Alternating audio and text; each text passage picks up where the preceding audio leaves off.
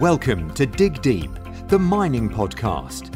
In this podcast, we discuss, educate and talk about industry news and hot topics, company reviews and live interviews with mining professionals and leading figures in the mining industry. Introducing your host, Rob Tyson, founder and director of Mining International. With a career covering nearly 2 decades, Mining International partners with new and junior miners and larger predominant players in the market. With no further ado, here is your host, Rob Tyson. Hi again, and welcome to another episode of the Dig Deep, the Mining podcast. And today I'm chatting to Tim DeFern, who has over 30 years in the mining industry, starting off as a miner down in the pit, which is back in the day. And since then, he's risen up through the ranks and been in some executive management positions. And he's currently the group head of mining at ICL Group over in Barcelona in Spain. I'm interested in Tim's journey, having managed companies at a CEO and MD level, and want to get an insight, as I'm sure you do, how he managed those companies successfully and what it takes to work at that level.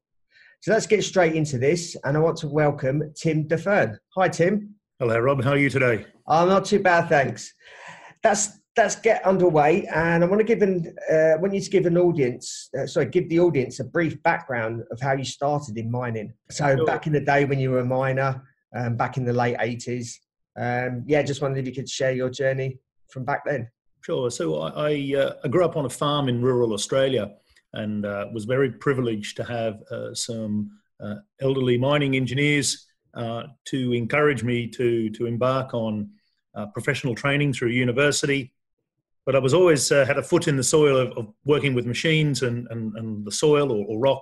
So the beginning of my career was very much as an underground miner and also in an open pit mine. And then through the benefit of professional training at university, started to move into engineering roles. Yeah.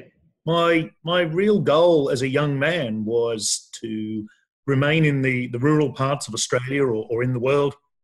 I didn't particularly want a life in the city. And that attracted me. It was either farming or mining. That was the routes I saw in life. I've been fortunate to have learned some very practical engineering skills as a young man. And as I've worked through my career, to me, I've always seen engineering, technical skill, and working with the men and the machinery as the cornerstone to my strengths. And it's given me the platform to then reach senior and even executive management roles. Yes, certainly. So from what I know of you, did you initially start in an operation as an operative? I think so. You started off, and then obviously during the course of your career, you then obviously got further education in various subjects. So what was it like back then when you started back in the late 80s as a miner or an operator? It gave me everything I wanted. It was hard physical work, which when you're a young bloke, you like to pit your strength against what your tasks are. Great camaraderie, great remuneration each week, which enabled you to go out and chase girls, drink beer and drive a fast car. It wasn't there to like about being a young miner. However, I've always had an interest in the technical. Yeah. And very quickly wanted to be involved with, well, why are we doing it this way? How could you improve this operation? And always looking for the innovation. Miners are very innovative artisans. It isn't just a blunt 2-dimensional task. It's a very much a 3-dimensional approach to hewing rock out of the ground. And I loved that technical. And that really gave me the foundation for enjoying my career. I still get out of bed every day loving what I do. Yeah. I noticed you're obviously Australian. I noticed that you started working in Australia, then you moved to the UK. Yes. How was that? And why did you move to the UK to then continue in mining? And probably back then, I suppose what I know of mining back then, obviously I was pretty young then. Yeah. How was that from going from Australia, which is predominantly mining is a big industry, to come to the UK, which it wouldn't have been? I think I didn't necessarily see the move from Australia to the UK as going from a country with a lot of mines to a country with few mines. I looked at it differently. primarily the move to the UK was because I fell in love to a young woman who is the wife and mother to my children, and I was able to live here in Cornwall, which is in many ways quite Australian, or to use engineers English, Australian-esque.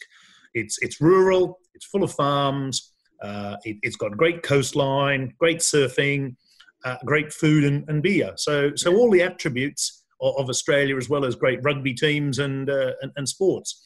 So there wasn't culturally a huge difference. Yeah. The Cornish people had always been in Australia developing mines. So there was a real affinity. I then used the UK or England as a springboard to an international career. And so that means I haven't really stopped ever working in mining. I've just adjusted it from pure operations to blend it with consulting work, design, construction management work, executive management work. And so it's just helped me broaden my career. Where you live in mining doesn't necessarily have to reflect where you work. Yeah. You can pick a place which suits family and your sort of day-to-day weekends, what you like to do, your hobbies, but at the same time be able to blend that with your international career. Mining is one of the few businesses where you can truly work internationally and still be working in the same spheres. Yeah. Yeah. So that's the prime reason for moving, and it's never impeded me in my career at all. Yeah. And again, from knowing what you have done in your career, you then also went back to Australia. So you went from Australia to the UK and then went back to Australia. And again, what was the reason for that? Was it the UK mining industry back then? And if you could give us some time, dates or years around when that happened. Obviously, you went back to the UK. Was that because there was a downturn in UK mining back then, or there was more opportunity? It was purely just interest in a particular job. I haven't necessarily stayed with one company for very long. Probably on average, around about 2 years has been my sort of stints with different companies, some a little bit longer and some less. I've done staff work, contract work, and consulting work, and it's been quite eclectic. And throughout my career, I've generally taken the next job based on I'd like to learn something, or I feel that I can use and develop my engineering skill to improve that operation. And that's reflected in my current roles.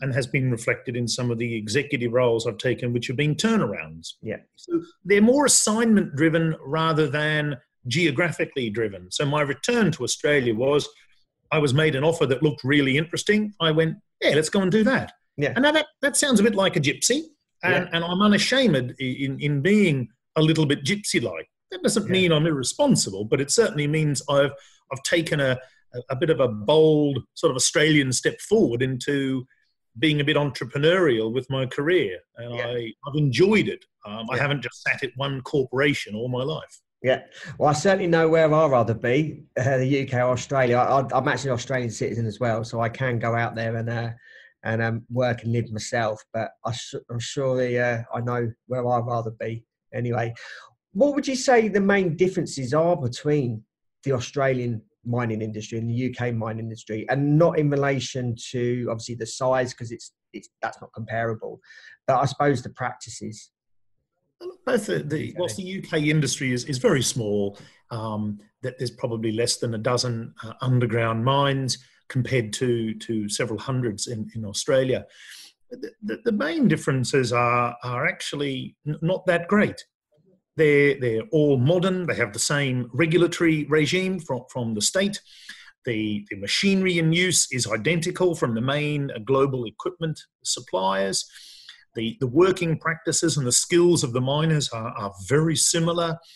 The same approach to management, maintenance of machinery, determination of resources and reserves, all of these factors are almost identical. The Australasian JORC code is used in the UK as it is in Australia. So there is more similarities than there are differences. Yeah. And I think that really the main difference is in Australia is that there's issues related to water. given it's a desiccated and dry continent. The UK is blessed with a little more water and rainfall. But the people, the operations, management, design, and leadership of mining in Australia and or in the UK are more similar than different. Yeah. One question I think some of the younger audience would like to know, and because obviously I'm based in the UK at the moment, there isn't much of an industry here. And obviously graduates are graduating in mine engineering or mining discipline, and there is limited opportunities for them to get into a site role. I've advised them to potentially look at opportunities in Australia because it's obviously a bigger industry. Is there any advice that you would give someone, a recent graduate? What kind of advice would you give them in terms of looking and seeking opportunities in Australia? And I'm glad, and I'm sure a lot of the recent graduates and younger audience would be sort of interested in your thoughts. Sure. My view of all young graduates is if you're possible, go and get practical work. And that means starting work as a geologist, engineer, metallurgist, whatever the area, at an operating mine site. Clearly, Australia's got more opportunities than in the UK. There are some opportunities in the UK. Let's not forget that there are still nearly a dozen mines which employ people. Yep. However, when you've got hundreds versus sort of 10, the opportunity is more. Through recruitment agencies like yourselves, there are quite a few well-known recruitment agencies on the internet based in Australia that you can obtain work. Getting the necessary visas and getting the references is fairly straightforward. There's a great network within the CSM associates who can help with the sponsorship. And I've done that with a number of young graduates and sort of helped them with their applications and given them my name as a reference. It helps that I'm Australian like yourself, but also a resident of the UK. So get out there, get practical work. What is interesting is that a lot of the UK mines, and also this includes the London-based financial businesses, really like graduates who've gone out to Australia or Africa, done their 5-7 years, come back, and they can land very good jobs in the UK, both senior or principal engineers within consultancy, financial institutions in London, or in the operating mines. Yeah. And so you find a lot of these young engineers, as I said, geologists, metallurgists, come back and end up with great jobs in superb locations, very well paid here in the UK, without necessarily having to live in the perhaps harsher, rural, almost desert countryside of the mines in Australia. Yeah. Is that because they've gone out and got practical experience out on site? Absolutely. Absolutely. Okay. Yeah. It's fundamentally, to be my view, to be a good operations engineer, to be a good consultant or to have a credibility in London, you need to have your 5 years or so getting your hands dirty in a mine. Yeah. That advice I actually give to a lot of graduates, and whether they take that or not, obviously it is up to them, but it's good to hear from someone that's been there, done that, someone at your level as well, that you can say it is best to go out and get that site experience, because it's going to obviously put you instead further in your career by getting that practical experience. Absolutely. It's fundamental. Yeah. I want to move on, and obviously want to talk more about your more senior roles that you've had more recently or over the last 10 or 15 years. You've been working at various CEO and MD levels, managing director levels. So I wonder if you can just tell us a little bit about your journey in those sort of senior management and executive positions. Well, my entry into the executive roles primarily came through a strength in technical and engineering. The businesses that employed me weren't necessarily looking for, let's call it the Harvard Business School graduate who would have, say, perhaps better skills in organisation and better skills in commercial or legal matters than myself. The businesses had got themselves into difficulty with not sort of applying good engineering or good technical practices, had made errors with these key fundamentals to a mine. A mine is a complex interaction between the normal business aspects of selling goods, controlling costs and optimizing the organization, but is fundamentally about making sure the engineering and technical is right. So my entry was very much, can you come and help us solve some quite difficult engineering problems, at the same time as lead the organization through perhaps what we'd call a financial turnaround. Yeah. These engineering problems had usually led to poor cash generation. And so at the same time, you're having a strong commercial discipline, which engineers tend to be sort of fairly conservative in this regard, but bring a strength in solving complex engineering problems. The combination means that the businesses were able to be turned around. Now, sometimes that means the business is then sold because the shareholders have said, all right, you've kind of got us to this point, let's move it on. Or you improve it, and then someone who has different sets of skills is then brought in to lead the business going further forward. So really, that's the journey of how I got into those roles. You asked earlier about what are some of the key skills in executive management. I think it is fundamentally about teamwork. It's about pragmatic leadership. It is, from my perspective, it's about having profoundly strong engineering and technical skills and sharing those in a way that is to help people, to teach people how to solve problems in a way that we're working together as a team. It's not about giving solutions, it's about helping the team find solutions and then checking through a peer review process as the team builds the necessary skill, uses that in operations to improve the business. So it's a real hand working together.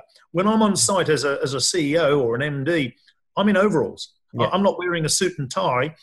I'm there working and sitting with the engineers, working with the foremen, the miners, going through the problems and bringing forward perhaps some alternative ways of thinking and as a team building that approach towards changing the operations, fixing the problems and improving the cash flow.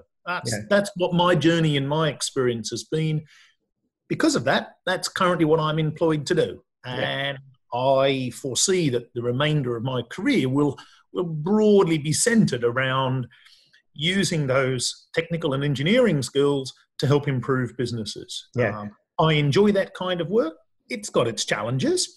Turnarounds and improvement programs are never straightforward. It can be, dare I say it, messy.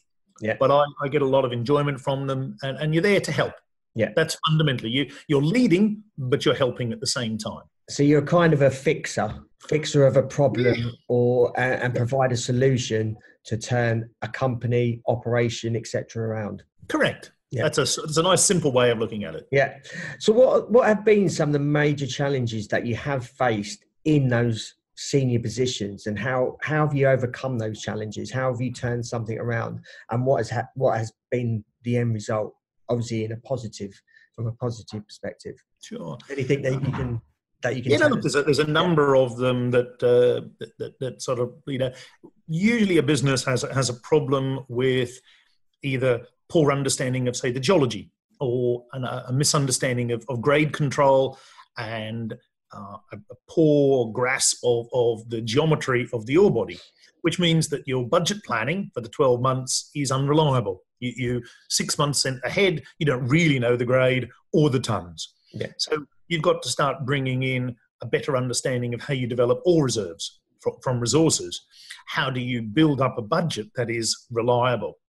And so that means you've got to start improving grade control, the geology department. You've then got to have engineers who can derive through necessary studies. So it's about that. That's one example. Another example might be it costs a lot of money to build additional tailings dam capacity if you've got a plant that generates tailings. Therefore, you need to find out ways to integrate any waste that's generated in the mine to build new facilities at the lowest possible cost. At the same time, you need to build them that meets the requirements of the regulators and also your mine closure plan. So it's about bringing integrated technical planning to all aspects of the business, recognizing that you want to keep your working capital low and your capital intensity as low as possible. So, I've been fortunate to have a lot of commercial training through my career, and I blend that with the technical. So whether it be getting the budget right, getting long-term planning right, any infrastructure that needs building, they're sort of three classic examples of problems that we've had to deal with, when businesses are short of cash, they stop spending on infrastructure. They stop focusing on geological delineation of the ore body, and you don't develop the mine. And that's a very traditional. I'm sure there are lots of engineers much older than me and in all over the world who would say, when cash is tight, you start to stop cutting out the development activities. Yeah. And then getting out of that hole is difficult. Sometimes it needs raising money from a bank to help that program. But first of all, you've got to design the program, work out the resource plan, see what the solutions are, come up with some scenario analysis to understand what are the pitfalls in moving forward, applying the right level of capital, which means getting the board of directors and the shareholders to support the program, and then execute that program. Yeah. So I hope that's given you a few ideas of the things I've had to resolve in the last few years. Yeah, certainly. Any successes you want to share with us? Anything major that you've done and turned the company around? Look, I think that Hambledon Mining PLC, which doesn't exist anymore, was a publicly listed company on the London Stock Exchange.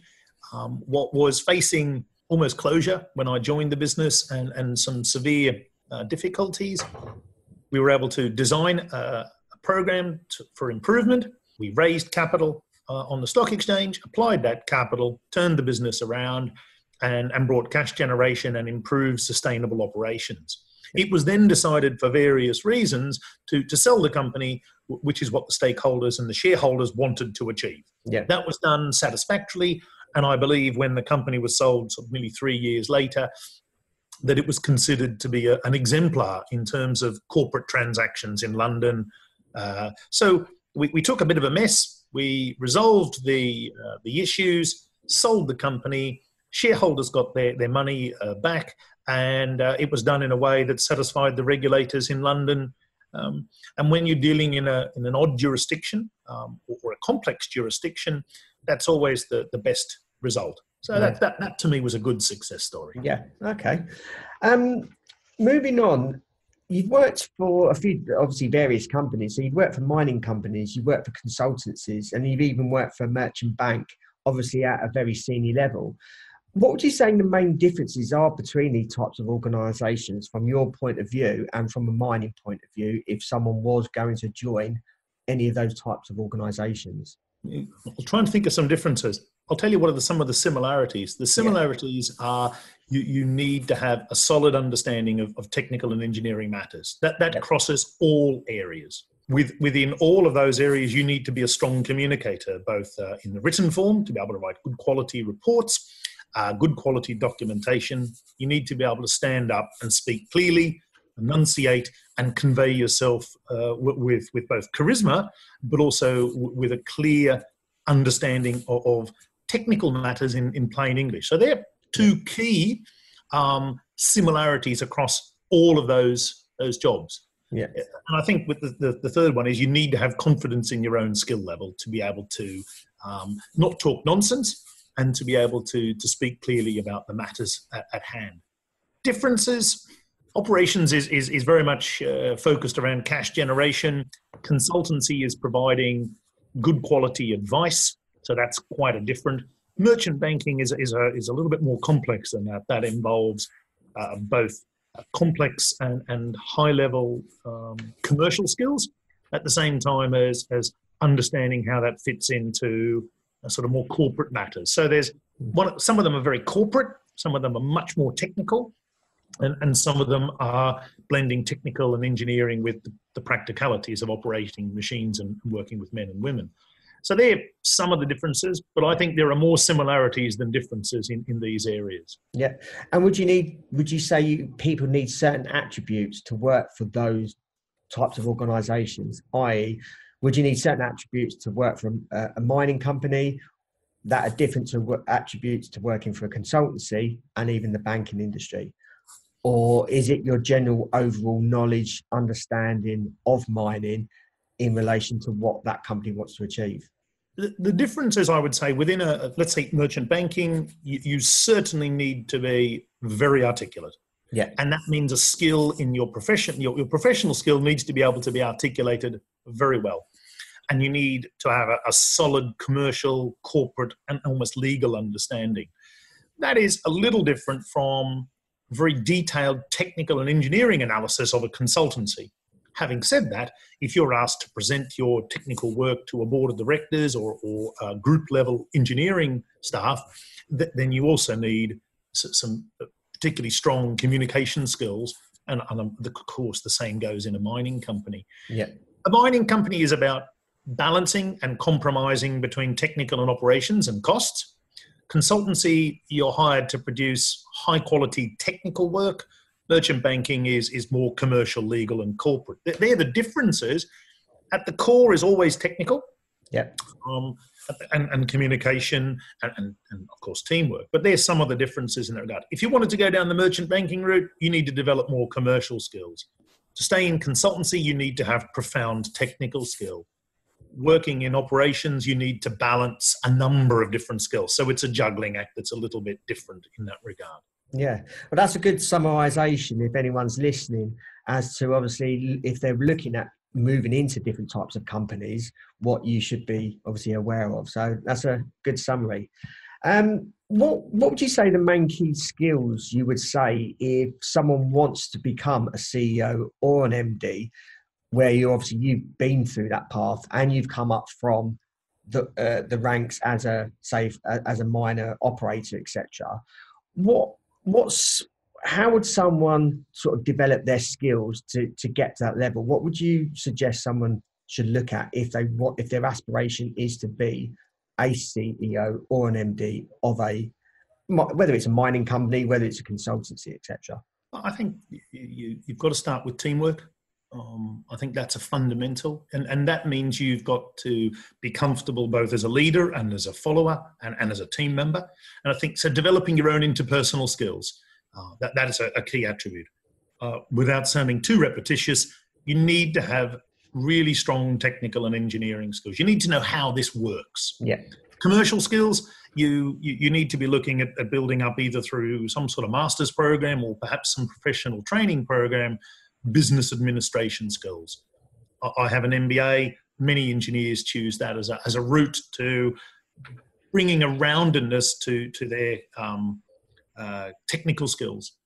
Throughout your career, you need to work in different areas. You need to not just be in production, you need to work in maintenance. You need to understand human resources, the accounting functions, sales and marketing of the product. So you need to have the full range of business skills to give you a good understanding. So as you develop your career, you need to move to different departments, different functions within a corporation. Now, whether that means the same corporation or different businesses, that they are key ways to build up the full range of skills that you require. You need to build up presentation skills, the ability to stand up and communicate as a leader or a senior person in front of a group of people, and do that with confidence. Yeah. So there are a range of skills which come from breadth.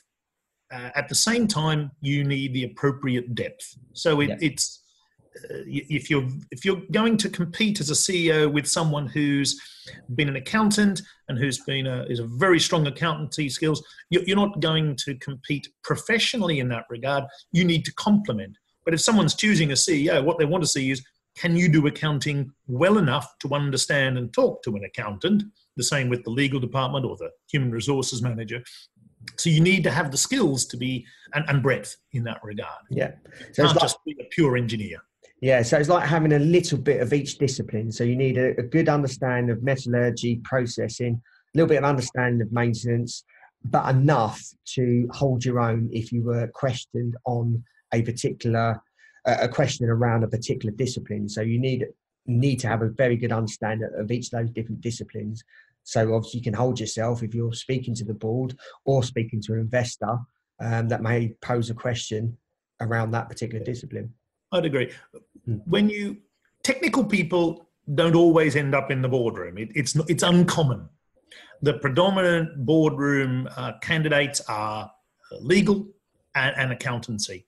And they are two very key skills to leading a corporation. For a technical person to step into that arena, they need to build a significant breadth of skills to be able to show the board that in this situation, those skills are more important or more valuable than pure accounting skills or pure legal skills. So I think that's a key message, is build a profound depth and width in your skill base if you want to be a candidate for a boardroom position, because you're not a natural fit, say, compared to an accountant or a legal professional. Yeah, so it's something that you've got to learn. So which probably goes on to the next question I want to ask you is sort of what advice would you give someone that sort of wants to get into that role? What should they be doing? Is there any particular qualifications they should be studying? Is there anything outside of the day-to-day work that they should be doing in order to aim to get to those senior positions? And again, it's from your experience. So it's about breadth of roles, ensuring that you build a career where you can thread the sort of career path towards building breadth and depth.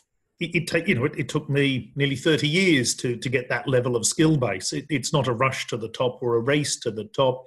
Yeah, I think building in some solid professional skills commercially through either an MBA or a similar type of program, perhaps even some programs from the wonderful universities where you can do some executive education. These are also good skills that can help you in this regard.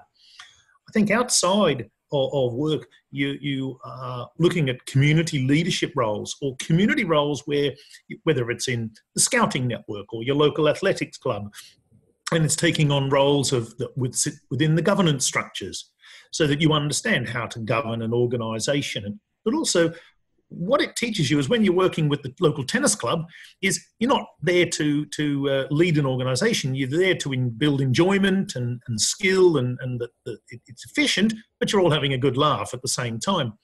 And these are the softer leadership skills that help build on the more formal organisational skills you'll find in an organisation. So it's about rounding the business skills with the community leadership roles. And I personally believe those are strong complementary skills. I'm also unashamedly father to three sons, and I think I'm not necessarily promoting family, but being a dad in a family and having a very strong family unit is a great way to learn about life. And one of the key attributes I certainly would say is, as a CEO, it's a very demanding role. It takes a lot of time. We are not talking about 9 to 5, Monday to Friday. There are times when you are working when you wake up to when you go to bed, 7 days a week. You could be away from home. You need a strong foundation, a cornerstone in your life, which is unshakable. And that has to be centered around family, from my perspective. And that combination of building a strong foundation with family, community, supports you when you're putting in significant time and effort at a leadership role. So I think it's having a holistic approach to building yourself as a person as well as professionally. Yeah, now that's an important point. If anyone is looking at working at that level, it isn't just a Monday to Friday role where you go into the office 8 o'clock, whatever time, finish at whatever time. I think it's nearly 24 hours a day that you are working, because no matter where you are, you're going to be seen as the leader of that company. And you will be looked up to, you're going to be questioned. So you could be out with your family and someone may recognize you and you're upholding that, your company. So it's good to hear that it's not just a 5 day a role week. It is 7 days, could be 24 hours, and people need to be prepared for that if that's where you want to go. Taking on an executive leadership role is about a commitment to the organisation and to the shareholders. If you're going to sit in front of a London-based or a New York-based investor, they want to know that you are committing all of your efforts, skill and capabilities, and using your very best endeavours for the use of their capital to maximise their returns. That is not to be taken lightly, and it's a responsibility. And your aim is to return and make as much cash for those investors as possible. That's the reason you're running that corporation. not to solve engineering problems. That is part of the reason why you might be employed, but your remit is fundamentally about cash generation and profit maximization for those investors, with stewardship of the environment and making sure everyone is safe and goes home every single day in that business. That's your role, that's your responsibility, and it's demanding, but it's intensely enjoyable. And I would say to anyone, if they have the abilities and desire, strive towards that, but don't misunderstand the responsibility. Yeah. Okay, I want to move on to your obviously current position with ICL. Obviously, you're the group head of mining at ICL. In a previous podcast, I interviewed Andrew Fulton. So I just wanted to get an understanding of what your role is within ICL and what you're come on board to do. So my current role is to support and work alongside Andrew, who's the Vice President and General Manager of the ICL UK operations, which is the Bolby mine in North Yorkshire. And that's to assist Andrew as necessary with technical, safety, any aspect related to budget derivation and attainment. And it covers all areas. I do the same with a colleague of his called Carles, who has a responsibility for 2 large mines in northern Spain. So it really is a supporting role. I report directly to the president of the Potash division, and my role is also to provide advice and understanding of mining matters to the senior executives of ICL. Yep. And what challenges have you come up against, or if you have any major challenges, what challenges have you come across in your role in obviously overseeing these operations in England and Spain?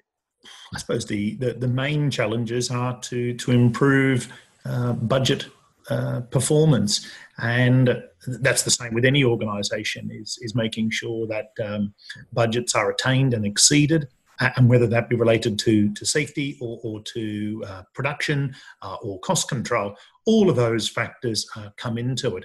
So I'm not really at liberty to go into too much detail for obvious reasons. It's a public entity, and but ultimately it's about the transition at Bolby from a potash operation to a polyhalite operation. It's the world's first polyhalite mine. It has a unique geology. It has a unique characteristics, which mean that the business is learning and mining at the same time. Very exciting. As an engineer, about as exciting as it gets. You're deep under the earth, you're 1.6 kilometres deep, you're out under the ocean, and you're mining a material that no one's ever mined before. And that is a unique opportunity. So you've got to help with the learning process. And so that's using strong technical skills to support those teams. In Spain, the mines are approximately a kilometre below ground. There are significant geological and what we call tectonic or rock mechanics forces at play. It's a very complex geometrical mineralization, and you're trying to resolve challenging problems. So really the big challenges are profoundly technical. And it's about coming up with solutions to those that you can then help with budget attainment. That's the real key. And as you can probably gather from our conversation, technical and engineering are my strengths. And it's about using those to improve operational performance. And that's why I'm there. Yeah. Right. Just want to slowly wrap up now. So the last sort of 5 minutes or so, just want to give you some quick fire questions. What does mining mean to you? Providing the resources for society to improve and develop. Okay. What has been, who has been the most influential person in your mining career? One person? Gosh, that would be, there's been a lot. It doesn't have to be one person, can be a few people. Who's actually, I suppose, you thought has made quite a big difference? And if you don't want to mention names, that's fine. That's fine. I'd probably highlight Mr. Nick Clark, who's the current CEO of Central Asian Metals, based in London. I actually interviewed him the other week. So Nick's an incredible engineer and businessman. I have an immense amount of time and regard for Nick.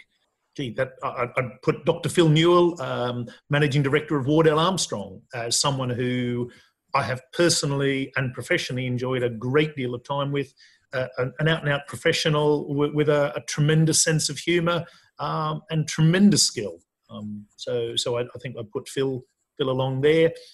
Mr. Nick Bridgen, who's been the CEO for the last 25 years of a number of public and private corporations based in Central Asia, and who has led and developed a number of businesses working with Bob Friedland and others. So he's a particularly strong individual who has given me both mentoring, but also we've worked together in leadership of developing some of those businesses. Look, they're three names that come to light. I'm sure over a beer we could think of a few others. Yeah, certainly. Is there anything else you still want to achieve in your career? At the moment, I've stepped sideways away from a direct, we'll call it executive leadership role, although I sit in a leadership position. I think I'd like to perhaps one day return to a pure executive leadership role and continue to do what I do well. And I certainly would like to develop some further technical resources for the industry through consultancy. I think there are opportunities for consultants to develop improved business practices, improved ways of examining mineral properties. And certainly over the next 20 years, I'd like to combine further leadership of mining companies and also help develop and improve business practices. And whether that's through consultancy, I believe probably will be. And really, in a way like yourself, give back to the industry by improving profitability of mining properties. The industry could do better, and we need to be one of the leading investment businesses where investors say, I want to invest in a mining company because I get great, superior returns, and the stewardship of resources, the environment, and of people is number one in the world. Yeah. That's the aspiration I believe the industry should have. Yeah, that follows on to my next question. Where do you see the future of mining? Continue to be a cornerstone of modern society. It's been there since the beginning of time, and I believe it'll be there forever. And it needs to be seen as an industry that is world leading in every sphere of society, from stewardship to safety to business performance to governance, so that people talk about mining as one of the great industries of society, and that anyone in the mining industry is seen as really contributing to society. Yeah, well, it is a necessity in the mining industry. Mining is all around you, no matter what you do. It's either agricultured or it's even mined. So, and I don't think a lot of people know that, but everything around you is or has been mined, from buildings to everything, basically. So, and I don't think a lot of people outside of mining actually know that. So, it's going to be here forever. I agree with you, and it's about improving that understanding from our political leaders to all parts of the community. And lastly, any advice that you give any mining professionals in the industry in developing themselves, and no matter what discipline they're in, as a mining professional, going through the ranks? Is there anything that you could give advice to someone just to better themselves within the industry? Mining is at heart a very practical, almost artisanal skill. It's not just professional skill. You need to understand how to work with rock, both in mining, geology, mineral processing to produce a saleable product. Thinking of it as a spreadsheet or something you can work on with a computer will really not help you develop your career. You need to understand the practicalities of what it is to be involved with mining. And that, to me, is the key in how you should shape your professional development. Keep it practical. Yeah. Okay. Well, thanks a lot, Tim. We're going to wrap this up now. So thanks a lot for taking the time to obviously share your journey and providing advice to many of our listeners that will listen to this. I'm sure they find that very useful. If our audience wants to contact you, how can they go about doing that? I'm on LinkedIn. Drop me a note and we can take it from there. Yeah. Alternatively, you can contact myself, which is rob@mining-international.org if you've got any questions for Tim. Again, I'd like to thank you again for taking the time to do this podcast. And for everyone that's listening, hope you enjoyed it. And until next time, happy mining. Thanks very much, Rob. Thank you. Thanks for listening to Dig Deep, the mining podcast. If there are any topics you want discussed or questions you want to ask any guests, then you can email us at rob@mining-international.org. Or you can follow Rob and Mining International on LinkedIn, Facebook, Twitter and YouTube for more content and to have your questions answered. Until next time, happy mining.